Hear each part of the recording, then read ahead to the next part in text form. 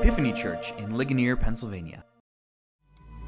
On Friday a thief, on Sunday a king, laid down in grief, but I woke with the key to hell on that day, the firstborn of the slain, the man Jesus Christ laid.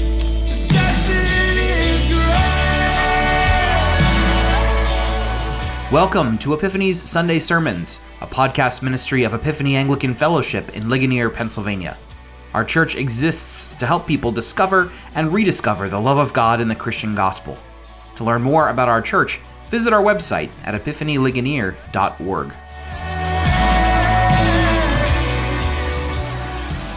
In our reading today from Acts 24, we have a situation that's likely foreign to all of our experiences.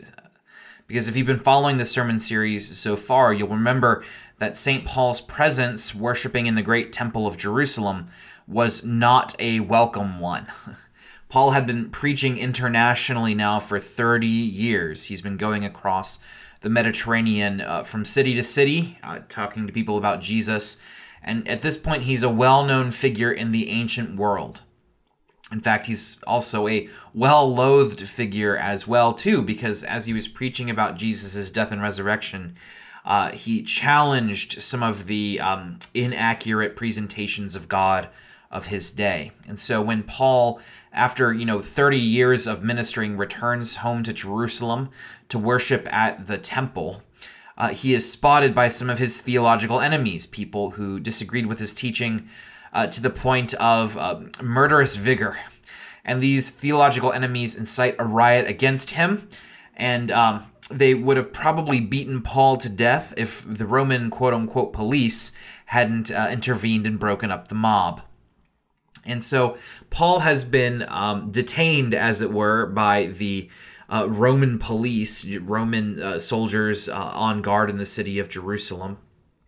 And over the next few days, these Romans try to figure out what exactly Paul is, what did he do wrong?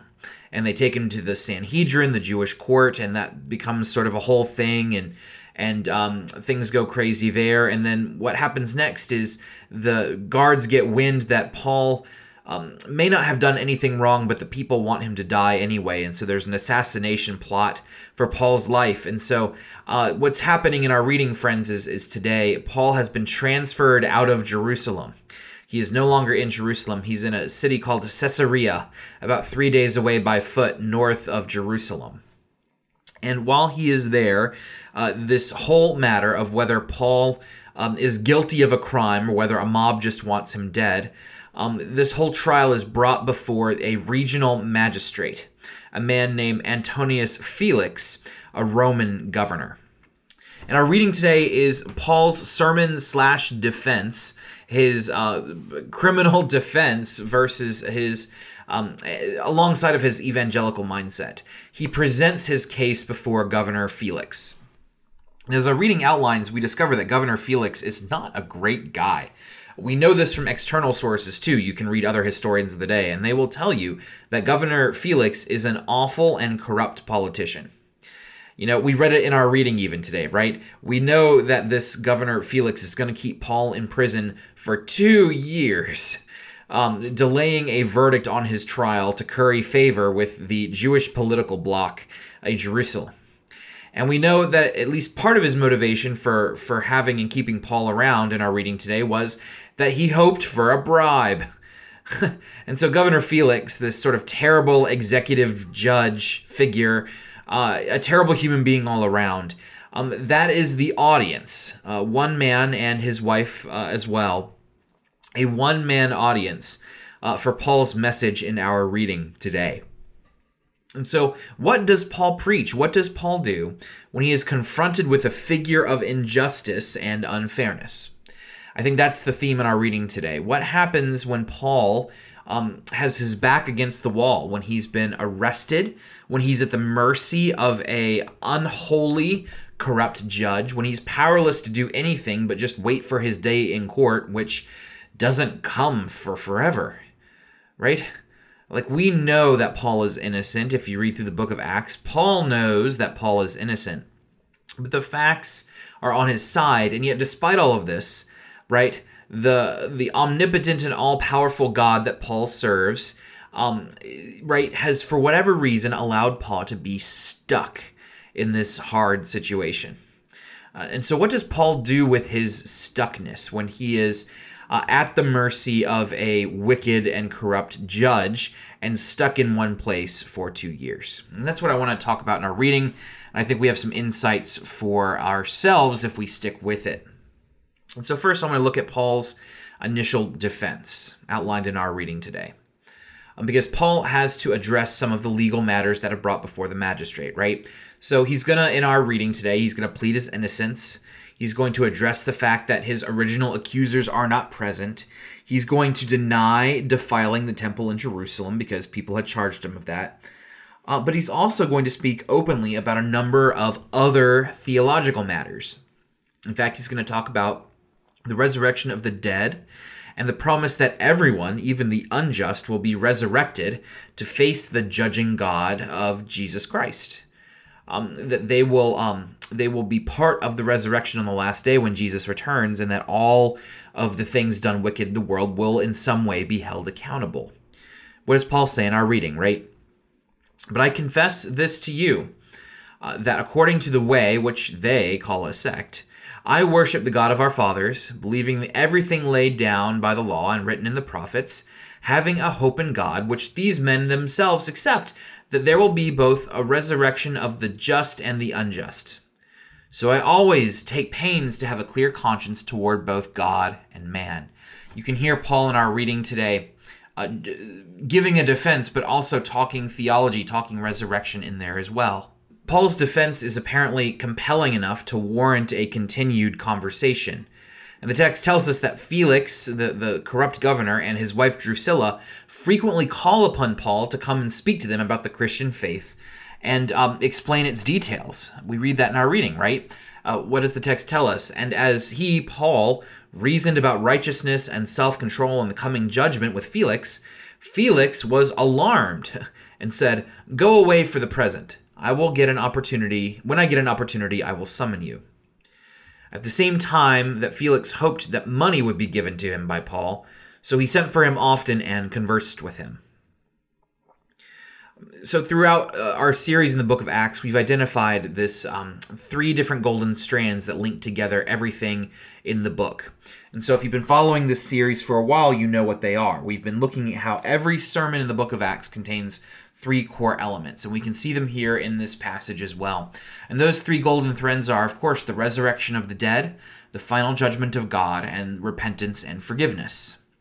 Every sermon in the Bible preached by a follower of Jesus contains those 3 elements, and they are in our reading today as well. Paul talks about the final judgment of God when the just and the unjust are resurrected. And the resurrection of the dead, specifically Jesus, is mentioned as well. But even in Paul's reasoning about righteousness and self-control and the coming judgment, as Paul is talking with this corrupt judge about the problem of being a corrupt judge, we can imagine that conversation, including an offer for repentance for the forgiveness of sins. Paul is actively trying to get repentance to come from this corrupt judge. And so these 3 core components that fill every one of the sermons of the book of Acts, we find them here as well. The death and resurrection of Jesus Christ, the promise to come and judge the world, and the forgiveness of sins to anyone who repents. They're all here in some way, shape, or form. And I think what makes this text significant is that Paul's mission here is to bring the gospel to a corrupt Roman politician. In our previous readings, Paul has preached to Jews and Gentiles, to Athenian philosophers and Christian elders. But here, Paul is channeling his inner 60s rebel, right? Because he's speaking truth to power. You know that phrase, speaking truth to power, right? From the 60s. It's a great hippie phrase. It's one from an era of Vietnam protests and racial unrest. And the phrase, right, speaking truth to power, you may not know this. It was originally a Quaker phrase, right? Quakers, Christian Friends, that the pacifist Christian group. It was a Quaker phrase. The Quakers came up with this language in a document that they published in 1955, extolling the virtues of nonviolence, which they wanted to talk about, during the nuclear age. And so the Quakers were trying to say, we understand that, nonviolence is a hard thing to get around. Pacifism is a hard thing to get around, but here's something you can do. And they said this: one of the things you can do is devote yourself radically to that which is true, to cut through propaganda and incorrect assumptions about the nature of reality. That's what speaking truth to power meant. They said, if you want to affect change in the world, if you want to make something happen in the world, radically devote yourself to that which is true. And that will help you to cut through the propaganda and present the truth about reality as it really is, so that people will not be able to deny it. And here's a sample of what the Quakers said from their pamphlet called Speaking Truth to Power. They said this: our truth is an ancient one, that love endures and overcomes, and that hatred destroys, and that which is obtained by love is retained, and that which is obtained by hatred proves to be a burden. And that's a nice thought. It is. And insofar as we are in Christ Jesus, I think that statement is true.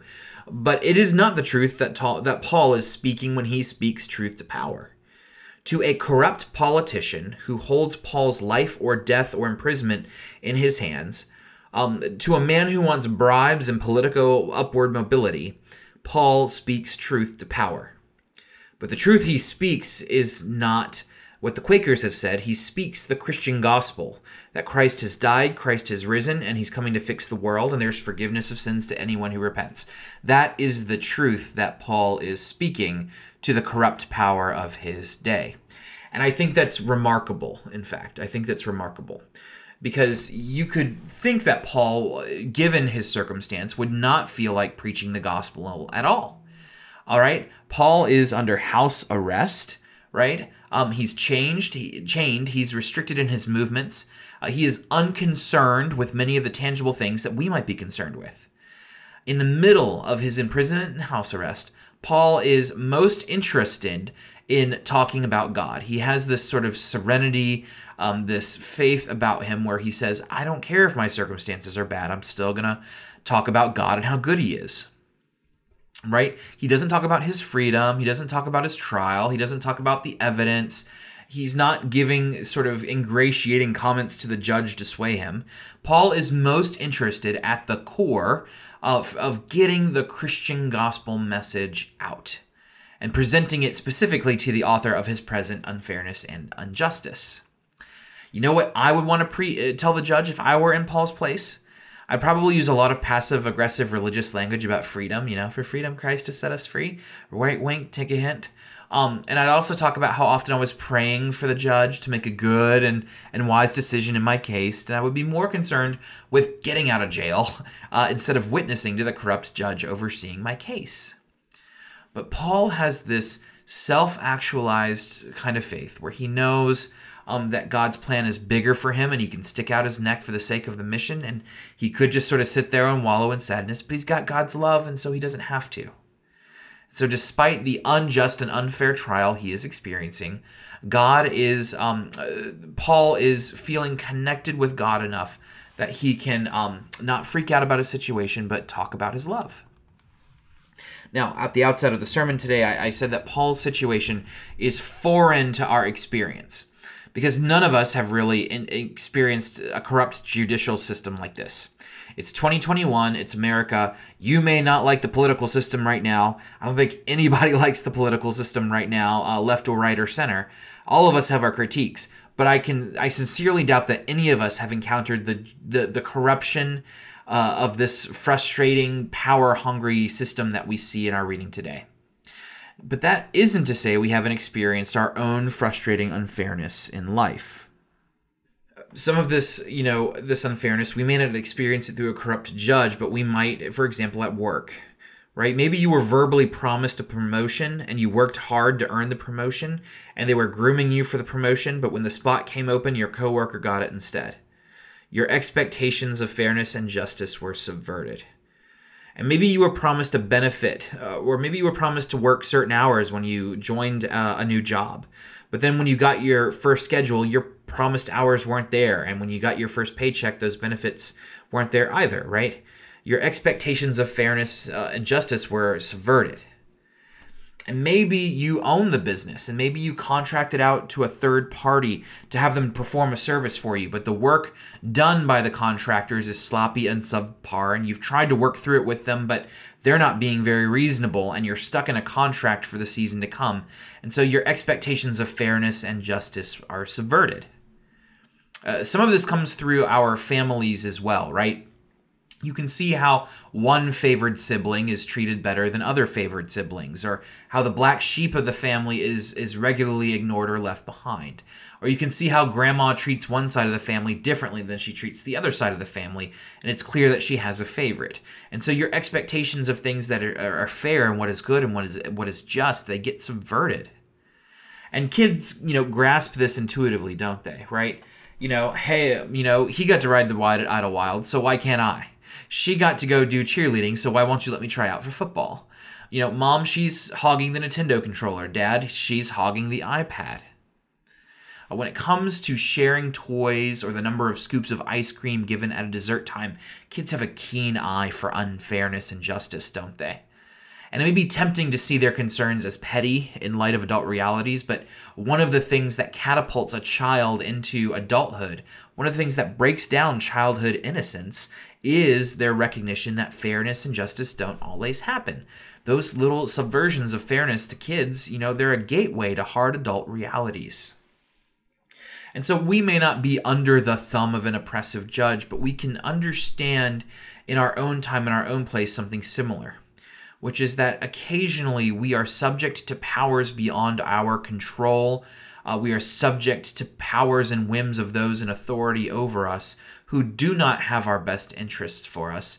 And in fact, we can see plainly the injustice and the unfairness in our lives when it comes forward, and we are just powerless to do anything about it.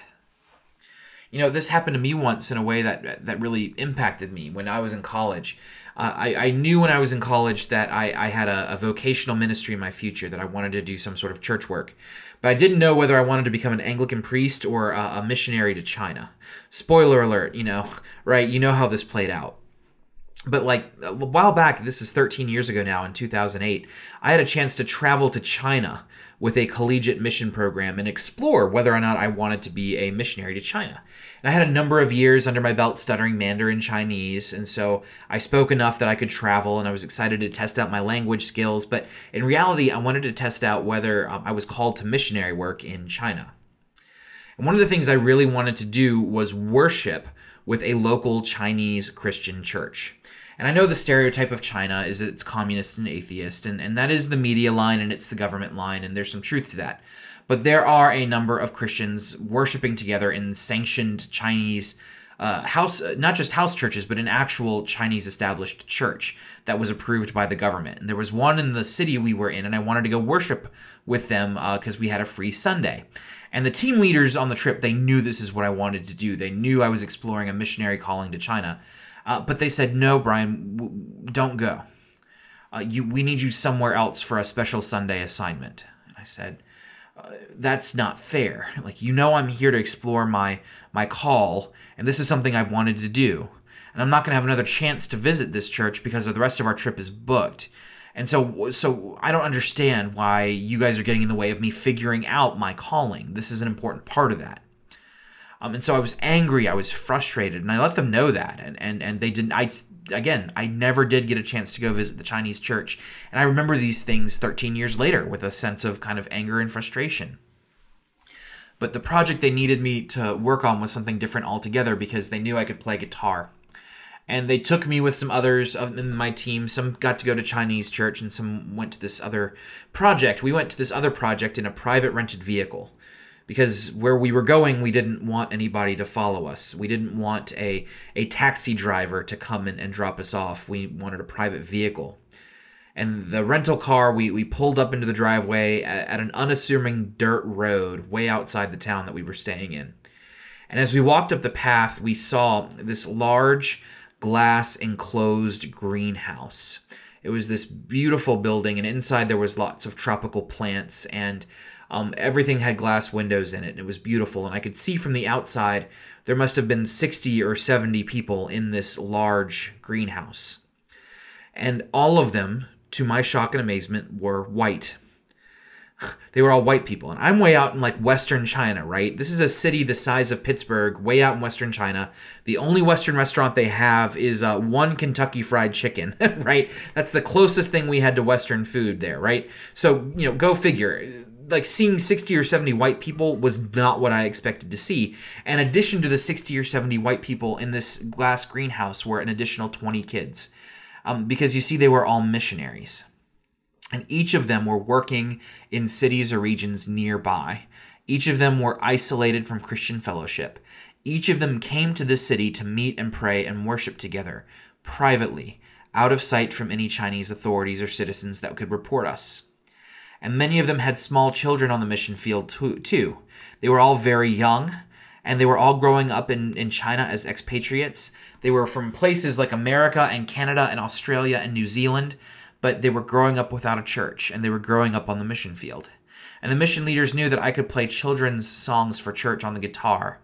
And they asked me, would I please play music for this group of kids and their parents? All of them struggling to raise their kids apart from a real Christian fellowship because they were on the mission field. And I did. And I led the worship that day. And the parents came up to me afterwards with a deep sense of gratitude, because these parents had said, and they told me they've been on the mission field for a decade. And while they felt like everything was about them and there was resources for them, no one had ever thought to do anything about the faith of their children. And it just warmed their hearts, and it made them glad and encouraged them so deeply that I was there to play guitar and lead their children in some church songs. And so Paul is sitting in the midst of this 2-year house arrest, awaiting trial that may or may not ever come, wondering what his life circumstances will be, perhaps stewing in the unfairness of the situation. He's sharing the gospel with a judge who really just wants a bribe payment. But part of what makes this bearable for Paul is that Paul knows who God is. And in fact, God had revealed to Paul earlier on that he's going to end up in Rome preaching the gospel before he dies. So don't be afraid of where the road takes him.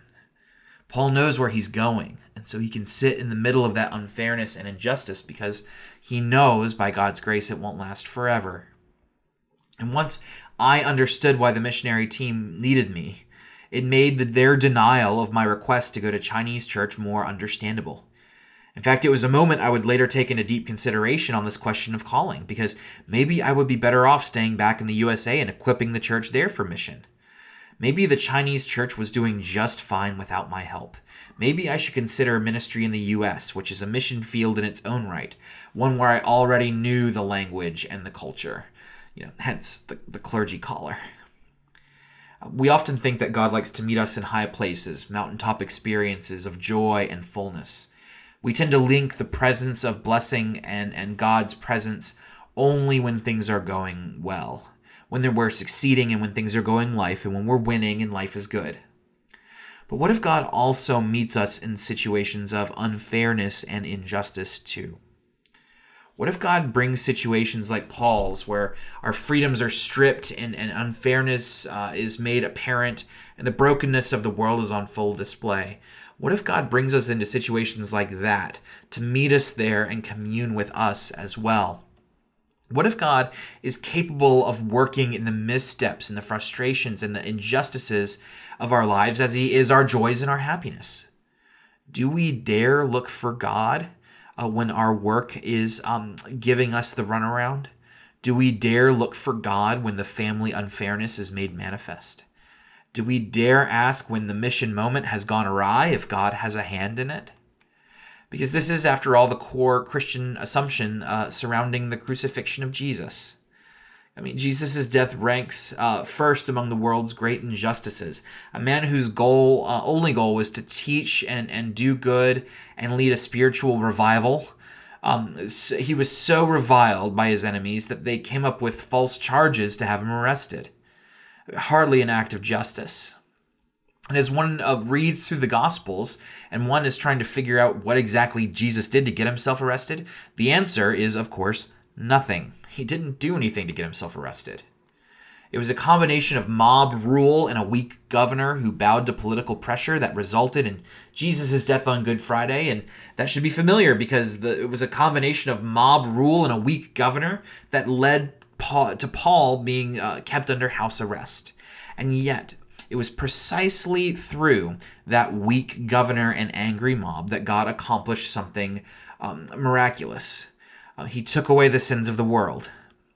Through the crucifixion of Jesus Christ, a horrendous miscarriage of justice, the great work of reconciling God to his wayward and rebellious people is accomplished. It is precisely through a situation of injustice and frustration that God saves the world. One last example of this and we'll conclude. One person who I think really gets this, what we're talking about today, is the singer Nightbird. And that's the stage name of singer Jennifer Marczewski. Maybe you have seen her a month ago when she was on the TV show America's Got Talent.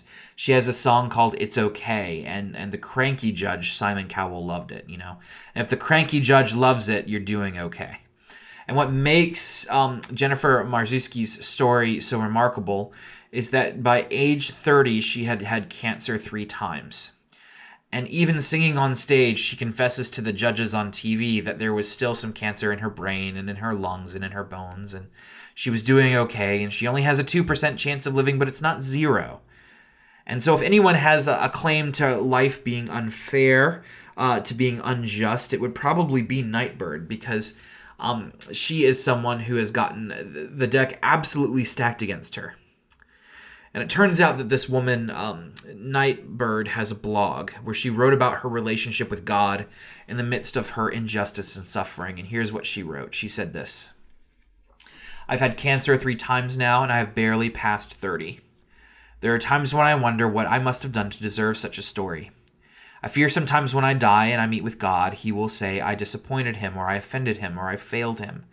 Maybe he'll say I just never learned the lesson, or I wasn't grateful enough. But one thing I know for sure is this: he can never say that he did not know me. I am God's downstairs neighbor, banging on the ceiling with a broomstick. I show up at his door every day, sometimes with songs, sometimes with curses, sometimes with apologies, gifts, questions, demands. Sometimes I use my key under the mat to let myself in, and other times I sulk outside until he opens the door himself.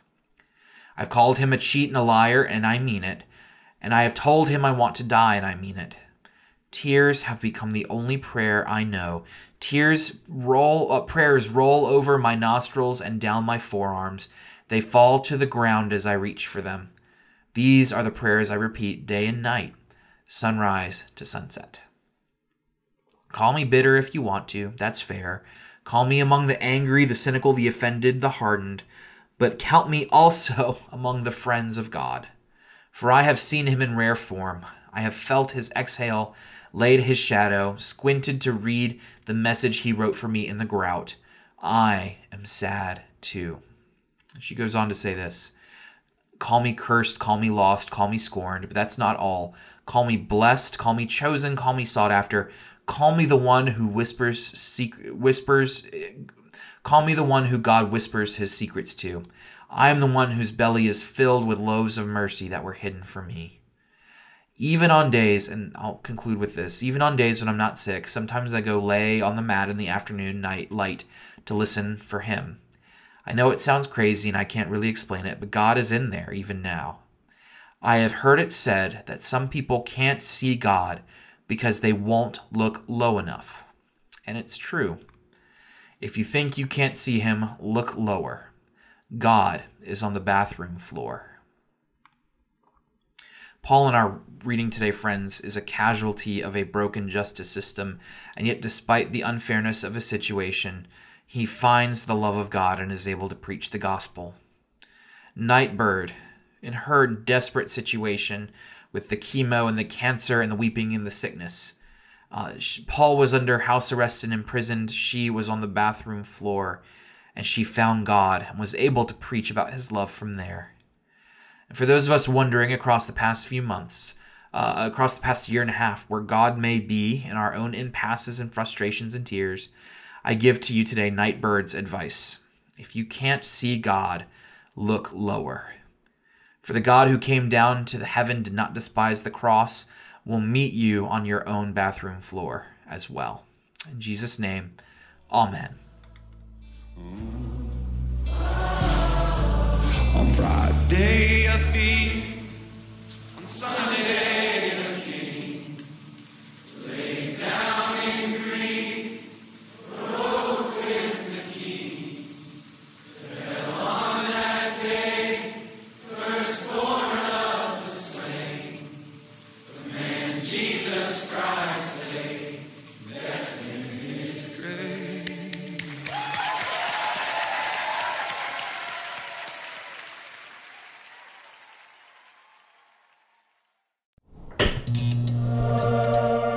Epiphany Church in Ligonier, Pennsylvania.